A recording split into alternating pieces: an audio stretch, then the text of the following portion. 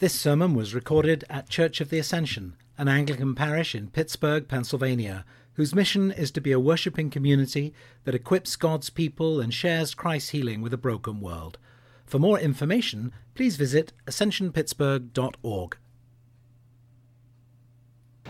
We're often given an expectation in American society that somehow we should have lives entirely free of grief and loss, and that to experience grief and loss is some kind of a failure or some kind of a shock.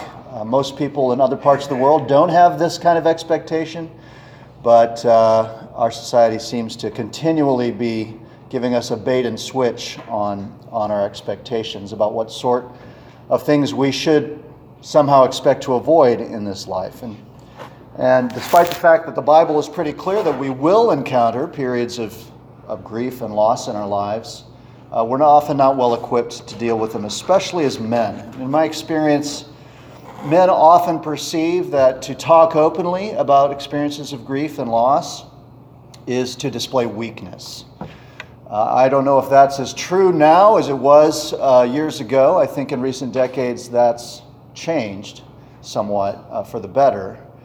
But certainly growing up as I did in the Midwest, South Dakota and Iowa, you didn't talk openly, certainly didn't emote openly about grief and loss as a man, lest you be perceived as weak in some capacity, as needy in some capacity. So I think there's a real problem there. And perhaps you can agree with me or not. We can talk about that when we get to the point.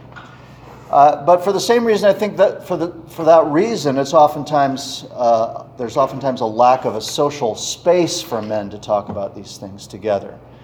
You see women getting together in groups, talking openly about the things they're struggling with, crying together, and I always feel a little envious, although to a point.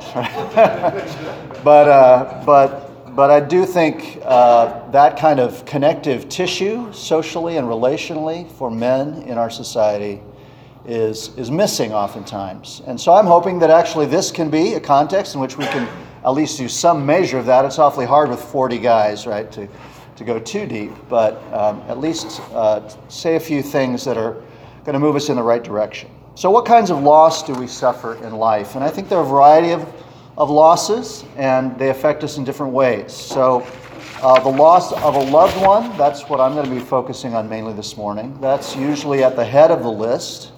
If we've experienced the loss of the death, specifically, of a family member, a child, a spouse, a parent, a sibling, this can just be, and usually is, dramatically life-changing and crushing for us. And if you've experienced that, then you know what I'm talking about.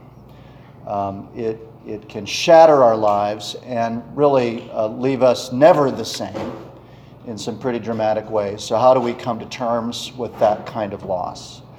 Another kind of loss is a loss of a relationship.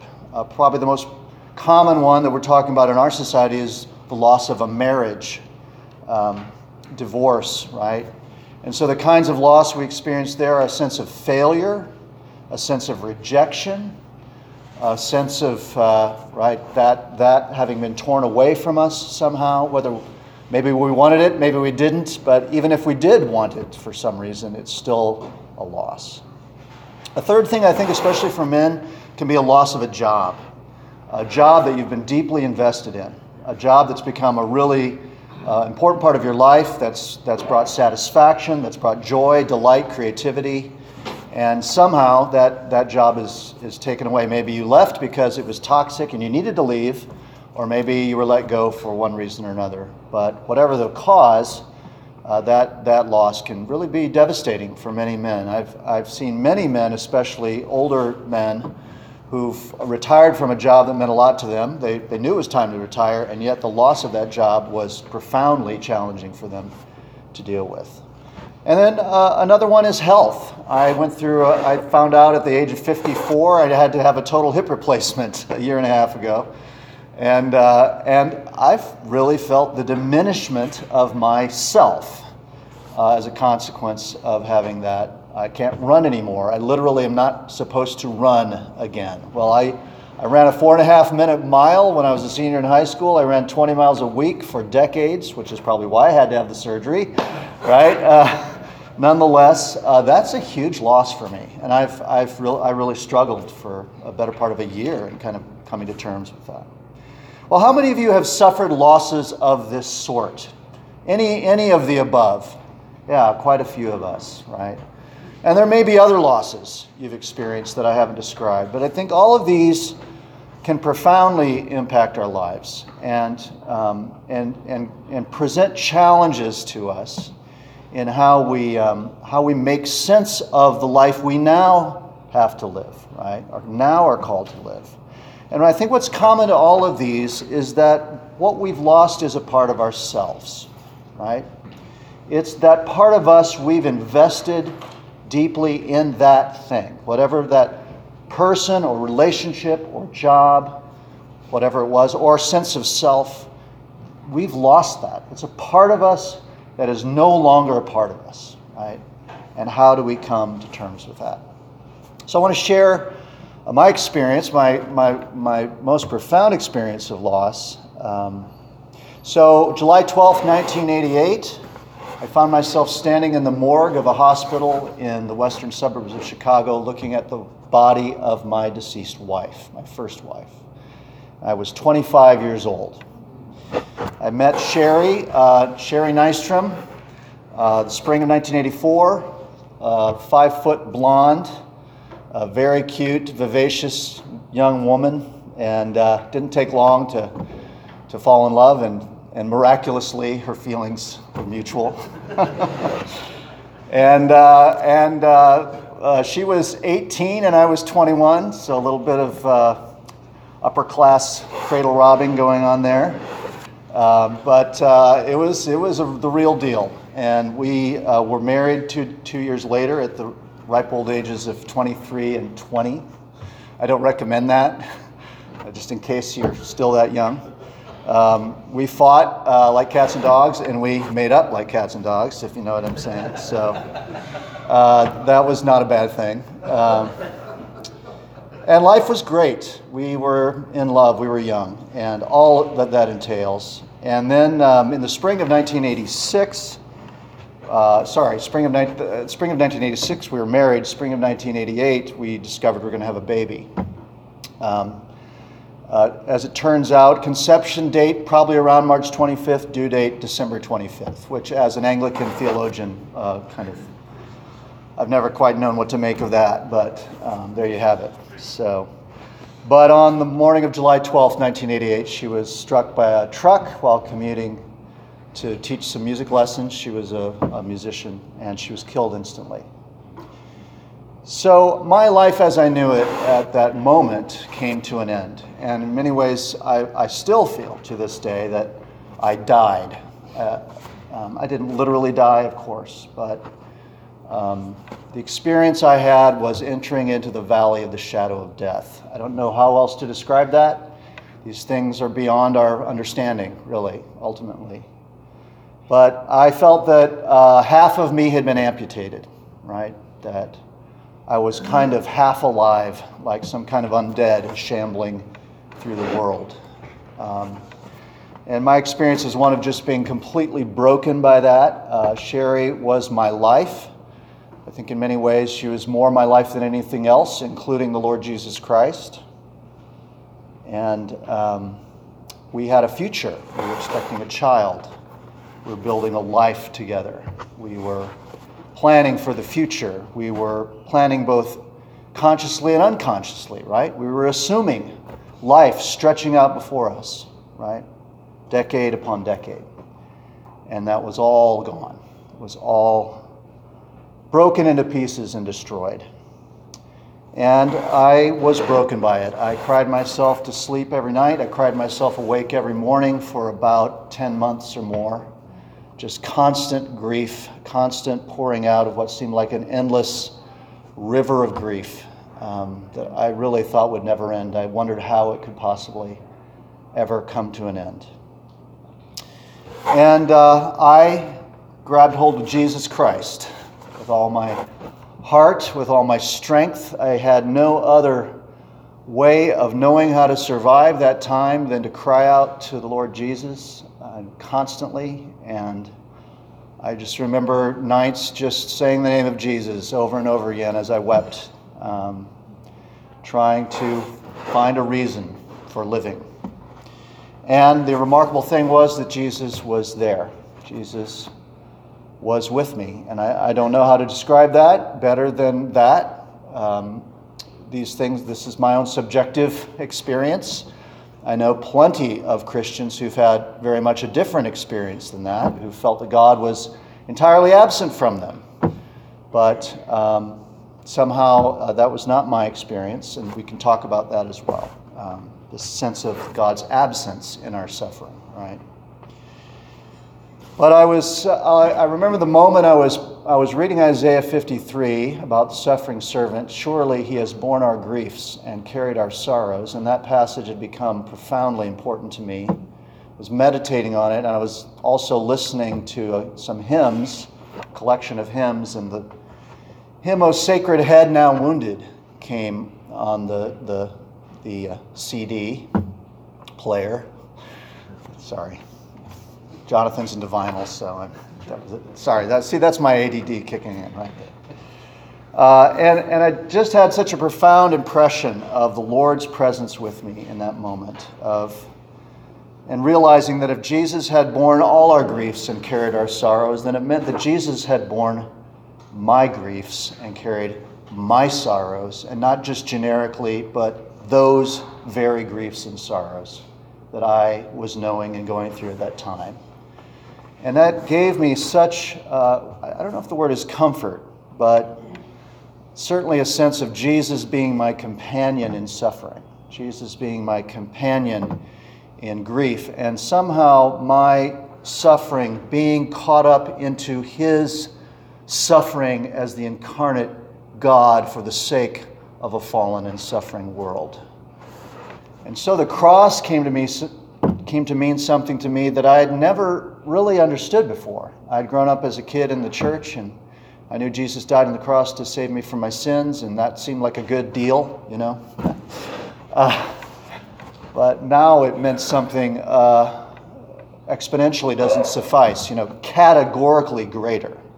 That Jesus had entered into the very depth of our lostness and brokenness and suffering as a race, and he'd grabbed hold of it and he'd taken it upon himself as the incarnate God. That saved me. Really, it saved me. Jesus saved my life. I don't exaggerate when I say I do not think, had it not been for that I would be standing here talking to you today. The depth of my loss and grief and sense of meaninglessness and absurdity of life was such that I think I would have found a way to end my life had the Lord not saved my life. So I found I could pour out my grief to Jesus. I learned as well some things about myself, how much I had taken all of this for granted, how much I had assumed that all the wonderful things I had were naturally, of course, ought to be mine, that somehow I was intrinsically deserving of all the blessings of the life I had had, and discovered how much I had assumed about that. And so I found myself having a wonder at life and just this, right, that I'd never had before. And I discovered a new reason for living, and that was to follow the Lord Jesus and to serve him. With the rest of my life, I had never had any interest in being a pastor at that time, prior to that.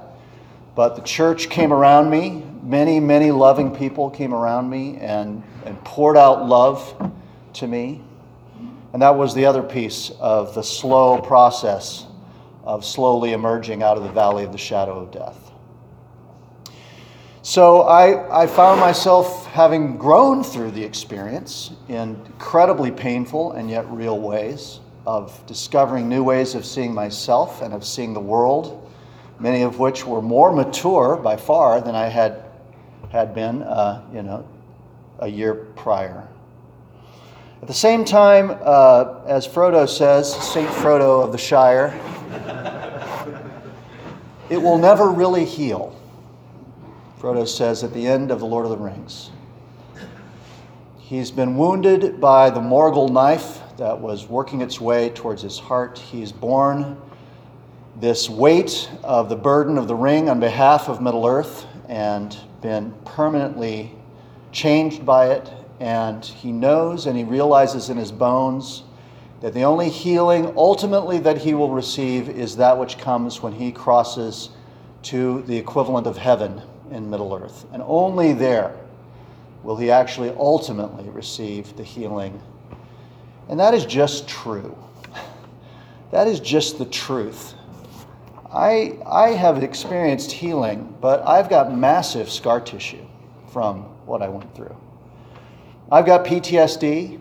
If my daughters or wife haven't been in touch with me and they're running late, I will decompensate into the fetal position on the floor. And I have literally been there when I haven't been able to reach my family. I can never go back to the person I was before. And this whole myth of moving on, right, from this kind of loss, whether it's what I went through or some other, it's just a myth, right? You don't move on. You find a way to incorporate it into your life and learn to live in a new way that includes it, and God willing, growth and beauty can come from it.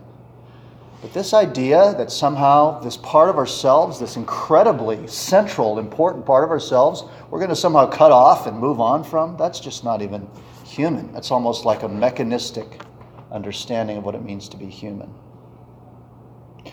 So, loss. Loss leaves a hole in our world, right? It leaves a sense of amputation, of a loss of ourselves, of a profound diminishment. And I think the greater the love, the greater the loss, right? The greater the love, the greater the loss. There's proportion to it. Some losses are relatively small and they're painful, but we're more capable of incorporating them into our lives and moving on, not moving on, but living on in a new way. But some losses just break us, right? They just destroy us. And they lead to a profound disorientation. The world doesn't mean what it used to mean. We see the world through eyes now that see it differently. And so loss makes us feel lost, right? That's what loss does. It makes us feel lost. Lost in the world, we might oftentimes lose a sense of ourselves. We don't even know who we are anymore in the wake of this sort of experience. Many Christians find that they lose sight of God in seasons of loss and grief and often question his goodness. And I don't think we can back away from that at all, right? We've got to embrace that because that's part of the God-forsakenness, as it were, of fallen humanity, right? But many Christians also attest to the importance of their faith in Jesus Christ as a key to helping them to endure grief and loss. So what I want to do in the next remaining minutes is to do some crowdsourcing with you guys. I'm not going to ask any of you to divulge anything too personal in this setting. But I want to talk about patterns of response to grief and loss, some of which are not helpful and others of which I think are profoundly helpful. And I want to call on you to engage in some of that. So let's first talk about emotional responses to grief and loss that were places we're tempted to go, right? Tempted to go that if we stay there may not ultimately be that good for us, right? What are some responses that we naturally find ourselves having as a result of loss in our lives? Especially in regards to our faith, but just in general. I know there's some of you here who have a lot of expertise in this, so feel free to lead out. Yeah. Go ahead. Self-pity. That's one form of, withdrawal. Okay, that's key. That's more of a response than an emotion, but I mean that's good. We'll talk about that in a minute. Yeah. Anger, right. Very natural response to pain of any kind is anger, right? What else? Fear, right? For me, that's been the biggest one. Fear of some kind of similarly cataclysmic event coming along and wrecking my life again. And along with that comes, what else? Depression, right? That's a very common one, right? That's a huge one, and I've struggled with that quite a bit as well. Anything else? All right. Yeah, I think all of these are there. Sometimes we refer to depression as despair, I think. That's the older word for depression. Well, not quite. Despair and melancholy are not quite the same thing. But what's that? Despondency, right? So fear of more loss, a fear of the world. Maybe we had a sense of a confidence in the way we intersect the world, and now suddenly we're fearful of the world, right? We don't trust the world. It's like we stepped on the ice and it broke. We're not going to step on the ice again, right? We're not going to put the weight of our being on the world again because it might break underneath us, right? Fear of death, ultimately, I think. I think also, this is not one we mentioned, but I think it's included in the mix, is doubt. Doubt of God's love for us, right? Doubt of the goodness of God. Doubt in the goodness of the world. Anger, with a loss of trust in God's goodness can come anger. Or if someone else has been responsible for our loss, then of course anger at them as well, right? In my case, I found that despair, right, or despondency was, your phone's ringing, but it stopped. Whatever. I don't have time for that. Despair at finding meaning in life, right? There's a temptation, self-piteous sometimes, temptation to become fatalistic and say, well, it's all screwed anyway, right? It's all meaningless anyway, right? Despair of ever finding joy or happiness again in life. So then what are some responses? So we have these experiences of emotional reactions. What are some of the decisions we make? Withdrawal was one of them. What's another? What's that? Paralysis, right? You got to get stuck. Overwork. So what's overwork trying to do? Distract, or I would say deny, right? Denial, right? So we find these ways of interjecting other things into our lives that allow us to not think about that thing. It's a form of denial, right? What else? Withdrawal from what? What are we withdrawing from? I don't want to talk to anybody. Don't want to talk to anybody? Withdraw from the world, withdraw from relationships, right? Yeah. Oftentimes we'll find a real cynicism, skepticism, depression. You'll see this often in people who've grown up in abusive contexts of any kind, a real cynicism toward the world, a real cynicism toward relationships or people. And it's a defensive mechanism, right? If you always expect it to suck, then you're not wrong when it does, right? Well, that's a form of protection, but is that a helpful place to be? And ultimately a kind of a turning inward. And so what this response, if we stay there, now I think it's really hard not to go there for some period of time in periods of great grief and loss. But if we stay there, then we become turned inward on ourselves. This is an image in medieval spirituality and patristic spirituality of the self turned inward upon itself. I won't bore you with the Latin term, but it's a kind of a posture of human existence in which we turn in on ourselves. We, as it were, get lost in our own shadow, right? We turn our back on God and the world and turn inward on ourselves. And this is profoundly unhealthy for us, profoundly dangerous for us spiritually, but also relationally and emotionally. This turning inward, right? So cutting ourselves off from the good things in the world, cutting ourselves off from life-giving relationships, right? Cutting ourselves off from taking good risks, right? Taking more risks, because life is risk. or always entails risk. Ultimately cutting ourselves off from God. And I imagine we all know people who are like this, somebody in our lives, or maybe we're finding ourselves there as well. So the title of this talk is Facing Loss and Grief in Jesus Christ. And I chose that for a reason, because the call that's been given to us as Christians, as members of Christ's body and Christ's family, is actually not to stay in that curved in on ourselves place, but to stand and turn and face God, face reality, face life, face the world with Jesus. And so I want to talk a little bit about that, and then I'm going to open it up for Q&A. How do we face loss and grief in Jesus Christ? And I hinted at some of these things when I was telling my story, but there are these deep, rich moments in Scripture that reveal something about the nature of God's compassion towards those who suffer that I think can be anchors for us. Isaiah 53:4, surely he has borne our griefs and carried our sorrows, right?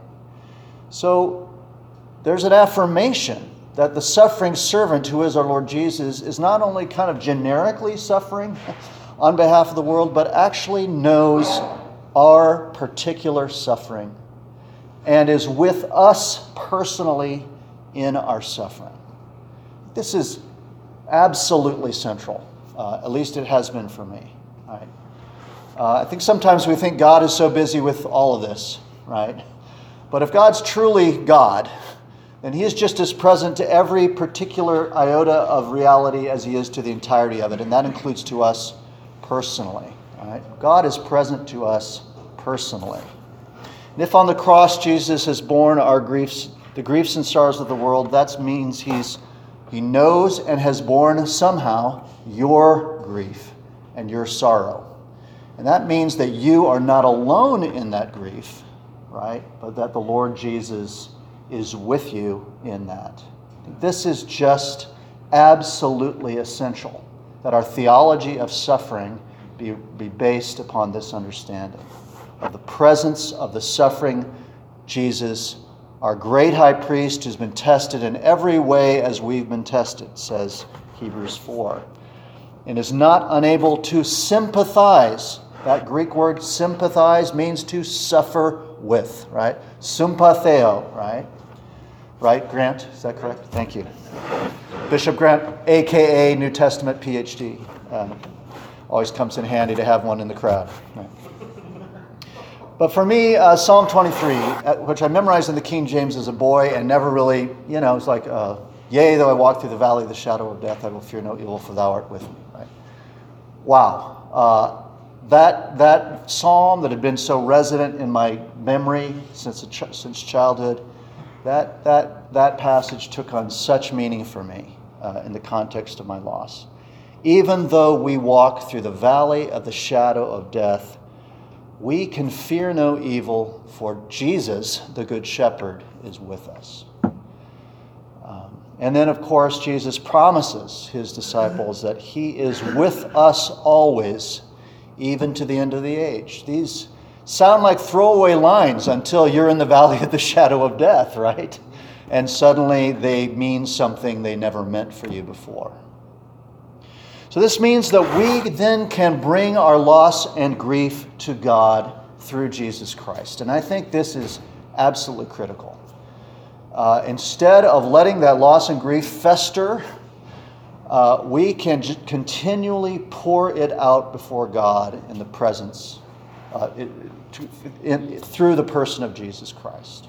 Right? This was what my experience, just a constant pouring out of my grief to God in prayer. My grief became a form of prayer, right? And I think of how Jesus on the cross says, my God, why have you forsaken me? Well, God doesn't ultimately forsake him, but Jesus is articulating the cry of all our hearts, right? On our behalf, my God, why have you forsaken me? Note, Jesus is addressing God, right? He hasn't turned his back on his Father, right? He's still complaining, he's still calling out. And throughout the Psalms, we see this continuous repetition. How long, O Lord, right? How long, O Lord, must we endure this that you've given to us? So we have this precedent in the Bible of crying out to God, of laying our cares and our sorrows and even our complaints, our anger at the feet of God. I think sometimes we've been raised with a view of God that God is so sovereign or whatever, so transcendent that we can't yell at him about things, right? But that is not what we see in Scripture. We see people grieving the presence of God, people shouting at God in anger and in fear. Well, 1 Peter 5:7 says, cast all your cares on him because he cares for you. Right? Casting our cares upon the Lord. I think this is critical. And so this takes us in the opposite direction, you see, of this natural inclination. Instead of turning inward, shutting down, cutting ourselves off, even though it's in grief and pain and anger, we're turning and facing God, right? We're saying, you did this to me. Now you're responsible to clean up your mess, right? And God does do it. He comes into the world in Jesus Christ and gets busy cleaning up the mess, right? We can talk about our theodicy and problem of evil later, right?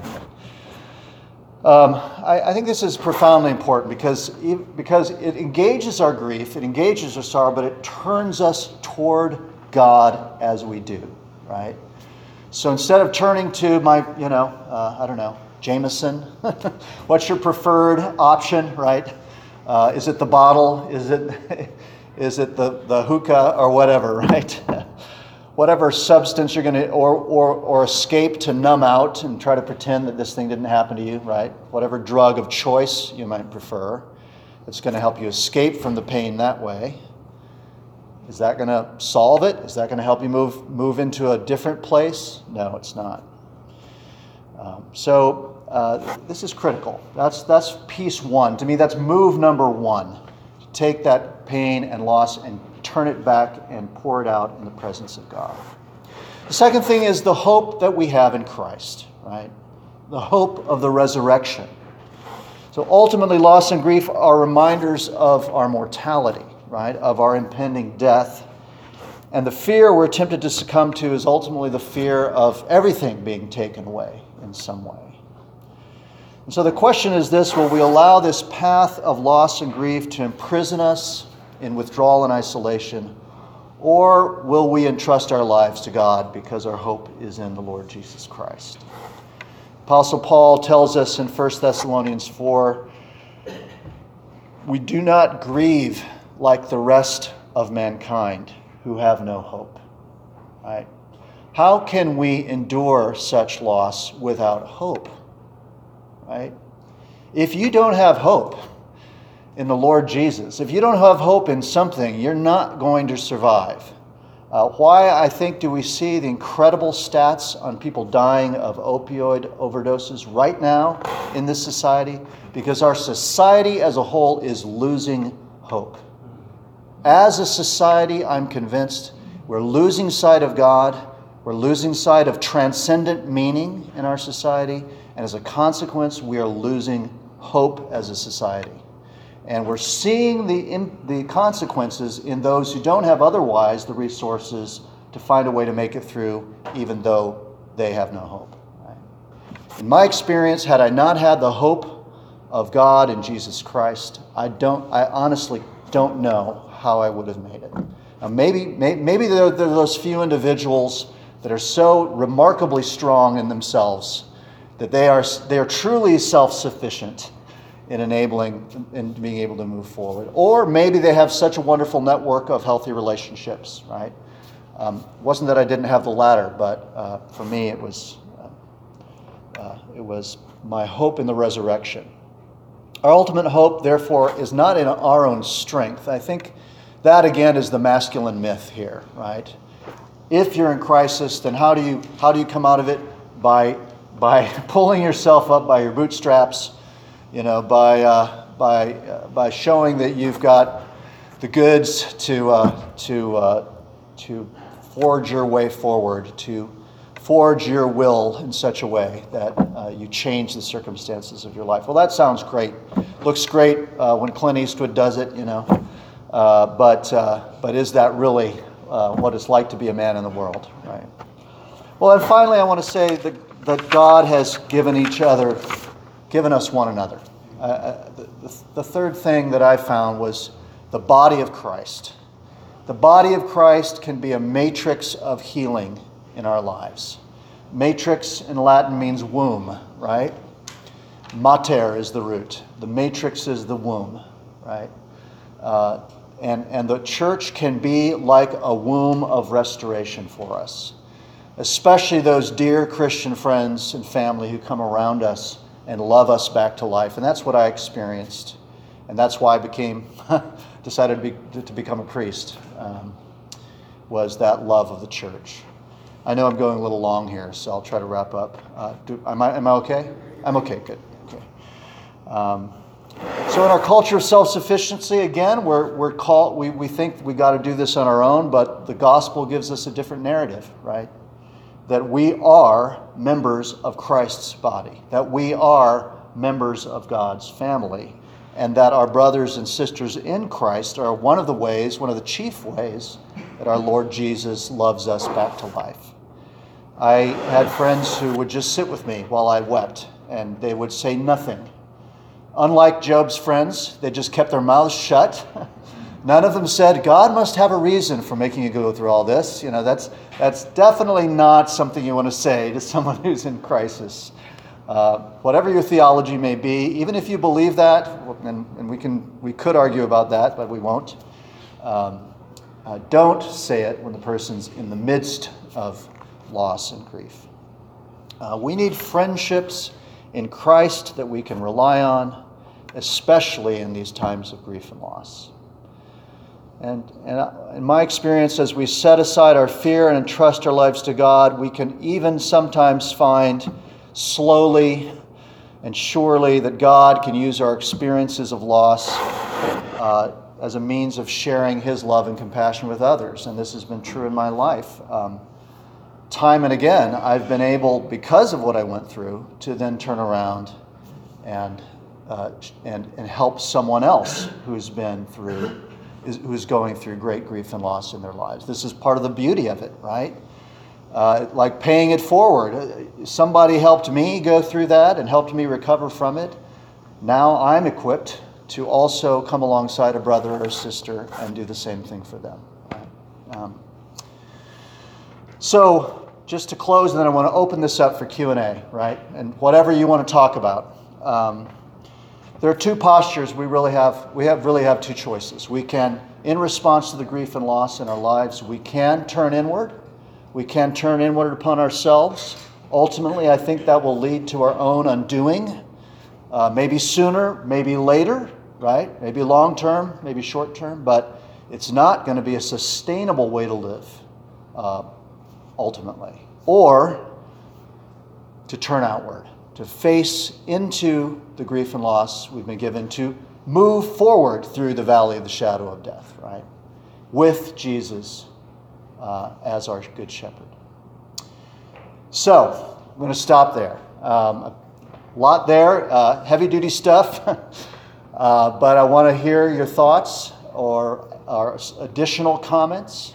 If you want to talk about your experiences, totally good, or just reflections or questions. And Joel, would you mind repeating into the mic so that everybody can hear what the question or comment is? Sure, I will repeat. Right.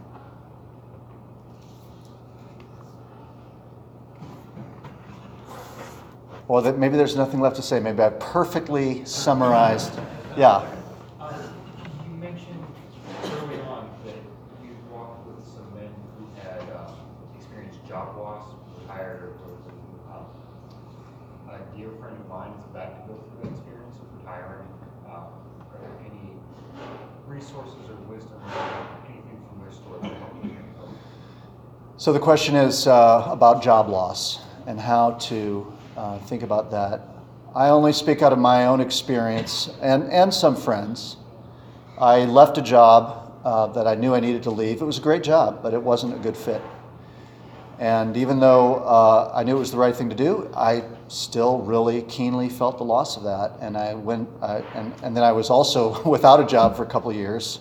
That didn't help either. And so I got very depressed and was frustrated and angry. I would think this is and maybe we have other wisdom from the group here, so don't be shy. I think part of it is, again, when you lose something like that, you lose a part of yourself. So the question is there another new season, right? New investment of his energies in a new season of life, right? That can in a different way, but maybe in similar ways, bring similar kinds of satisfaction? Or does he have a skill set now that comes from this job that he can use on a volunteer basis in the context of church or mission, right? I think that's really important. There's this refined set of skills you've developed after 4 decades of work, right? Are you going to just throw that all away? I mean, that could benefit an incredible number of people in a variety of ways. I was reading a book that talked about a guy who was a paper chemist, right? And he retired, but he had all these incredibly niche skills, right, as a paper chemist. Well, he found this mission that was all focused on paper products, and it was out of India, and he went and he became their kind of guru, and it was incredibly rewarding to this guy, right? Is there something analogous? That would be my initial thought, anyway. Yeah, Sean. This is a hard question, but I'm trying to formulate this. How would you contrast the state that you might have been in at 25, where you were taking life for granted and things were going great, and your life now, where you had that experience, but another tragedy could happen, right? As they say. Where does it isn't, I know you're not saying we're going to become stoics by having faith in Jesus, or casting our share on him, but there's still integrating the pain of life is still going to have features. So is your question, what if I had been older when I went through it, or what if I went through it again now? What if I went through it again now? Yeah, well, that's a tough one. On my better days, I think I've got the resources to survive it, and I think I do. But there have been times where I've said to the Lord, if you let this happen to me again, then I'm done with you. Now, and I was pretty serious, especially, honestly, at those times when my wife hadn't called me and it was 45 minutes in and I didn't know where she was and she wasn't picking up, and I couldn't stop perseverating about her being dead, right? I mean, it really is, it's full-blown PTSD at those moments for me. So those are the moments where I've said that. Right. So, but in my more, balanced moments, I think I would survive it. Yeah. I think I've got a perspective on it now, and the fact is these things could happen to any one of us at any moment on any given day. Right. That's just reality. Yeah, Charlie. If I may add to that, Sean, I have told Marilyn that I will die first. I will not go through another spouse. And in all seriousness, the pain that Joel just described is the pain that I went through at the death of my first wife. And it is so profoundly disorienting. It's so profoundly cracked at everything that I had in the way of confidence and faith. And the pain lasted so long. Your timeline and mine are perfect. And you said there's a hole. I had a hole in my body, a hole in my spirit. It is so. I have said to Marilyn in jest, and I have said to Marilyn very seriously, I could not live. I can't, without Christ, I could never live through another death of a spouse. Yeah. So I know I can do it with Christ, but I don't want to go through it. I don't. So it's there. Thanks, Charlie. Todd. So how do you work that wound out now in this relationship with your wife? You're carrying this wound. This, Yeah. It's probably unheard of. I got to tell him everywhere I am all the time. So he's gonna freak out on me, you know? Maybe not that bad, but she obviously has to understand that you have to Yeah. communicate that with her. You take Yeah. that wound into this new relationship. How do you balance that? Yeah, I hear you, Todd. How do you, and this is true, I think, the changeable being changed. I think this is true by analogy with any number of kinds of loss. So Todd's question is, how do you take that grief you've suffered into a new relationship, especially if it's a loss either of a partner through death or estrangement?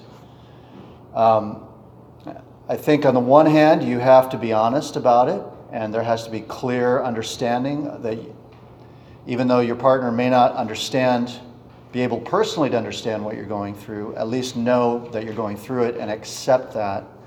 But on the other hand, a respect for your spouse's well-being such that you're not imposing that grief on her in a way that's going to be unhelpful for her, as if she's expected to bear the burden of your loss. And that's what I've found with Karen. There are times when I've talked openly with her. The few times where I really did decompensate, I just had to have a very clear conversation and say, listen, honey, you cannot do that. You must, if you're running late, you've got to let me know. And that's embarrassing to me. It really is, to have to say that. On the other hand, I just know my limitations. St. Eastwood says a man's got to know his limitations. That applies to any number of things, right? And part of it is learning that, I am not capable of managing that. And so I need her to help me with that. So my guess is that if there are analogous ways in which something arises that's going to trigger a response that evokes that old loss and grief, your partner needs to know what those are, right? And to do their best to try to love you by respecting those boundaries. Is that helpful? Yeah, no, that's all. Yeah. Yeah. So how do you deal with your profound loss and the loss of people, their losses around you? Well, I'm not afraid to enter into that space with other people. Neither am I. Yeah. Oh, the question is how do having experienced the sort of thing that I went through, or we might have all gone through, how do we then engage or relate to those around us who are also going through similar difficulties? So I think if we haven't come to terms with the loss in our lives, right? If we haven't actually done the hard work of facing into it, and no one does it perfectly, but at least to a substantial degree, reconciling that loss in our lives and incorporating it into our lives, as opposed to it still continuing to really, what's a good analogy? Be a seeping wound, right? As opposed to scar tissue. Maybe that's one way to put it. Then those chances are that other people going through similar things, that's going to be hard for us to deal with, and we're going to want to withdraw because their loss is triggering our grief, right? So one of my colleagues, dear Martha Giltonen, was dying of cancer, and I realized that I had been delaying going and visiting her in the hospital, and I didn't even know it. I didn't even realize I'd been doing it. And then it occurred to me, she was in Shadyside Hospital. I live in Edgewood. All our other colleagues are in Ambridge or in Beaver or wherever, right? And I'm literally 10 minutes from her, but I was the last of my colleagues to visit her in the hospital before she died, because her dying was just, I loved her. Yeah, sorry. She was insane, and we all loved her. I mean, she was an incredible person, and yet she was amazing. And so, sorry. Just to follow up on that, Yeah. you're still going to be surrounded by people who have other types Yeah. of loss, Yeah. and yours is sort of a relevant line, and then you have to deal with that. And you Yeah. have no choice. Yeah, that's right. There's that expectation that we have to be strong. We have to carry on. Yeah, I think a lot. You do have to know your limitations, and so if you find that you're in a context where that's really pushing your buttons, I think you have to, even though it may not be ideal, you may have to acknowledge what you're capable of doing, right? What I found in most contexts, like I've been in palliative care situations, people in hospice, and I found that what I went through actually really equipped me to better engage but there have been other situations. If it's been somebody too close to me, like Martha was, then I really struggled with it. Charlie? When I started grief counseling right after my wife died, and I learned something valuable. Real men cry. Yeah. I went through 1 towel an hour for about the first 8 months, just crying into it. And so my answer would be when I send over there, cry with them. Well, sure. Yeah. Sit and listen to them. Don't hit the nail on the head. The folks that told me, get over it, start to move on with your life, they're no longer in my life. I begged them to stop saying that. I would beg them. They wouldn't.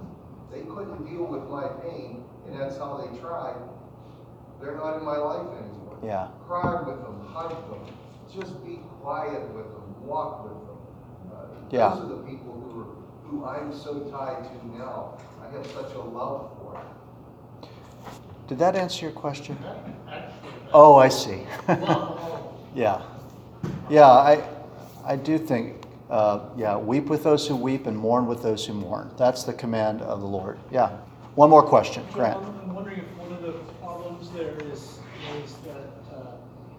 shame. Yeah, yeah, Grief and loss are things we go through. that's good. Shame is about who we are. That's good. To Yeah. display our grief openly, especially men, but Yeah. to display grief openly may imply there's something wrong with me. Yes. So the question is, what about shame? And that's a great point. I'm going to include that in my emotional responses next time. For some men especially to show weakness in this way can make them feel humiliated or ashamed of themselves.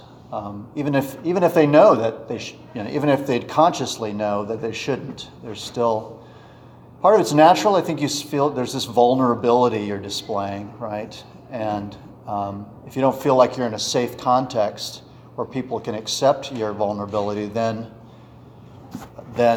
shame would be a natural response. But so in Genesis, it talks about Adam and Eve being naked and unashamed. Well, there's a kind of a nakedness, right, that we display in those moments where, and that means we need to be able to know that we're with someone we can actually be intimate with emotionally. Don't get me wrong, intimate in the general sense, right? We can be open to and trust that they're going to. So I would connect the shame with trust. Does this person feel that there's any context that they can trust of any kind? Some men don't feel like there's any context in which they can do that without feeling ashamed, right? But I think, for those of us in the body, I would hope that that's not true, that there's at least a couple people. And if not, then I think this is something we need to actually address as Christian brothers in a church, that we can actually have contexts where people can be open about this and not feel ashamed. Right? Is that it? Well, join me in giving a hand to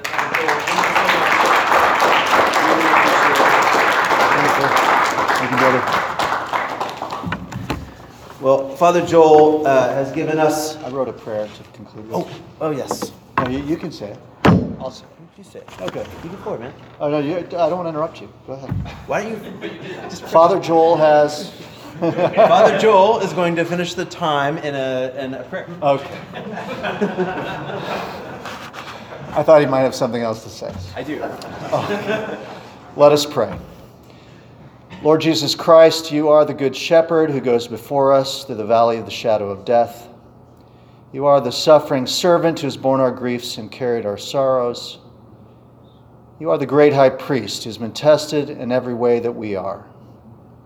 Look with compassion, we pray, upon the suffering of your people. Draw near to us in our times of trial. Grant us the grace to endure them with hope and courage, and use them by your Spirit to conform us to your image, to the glory of your name. Amen.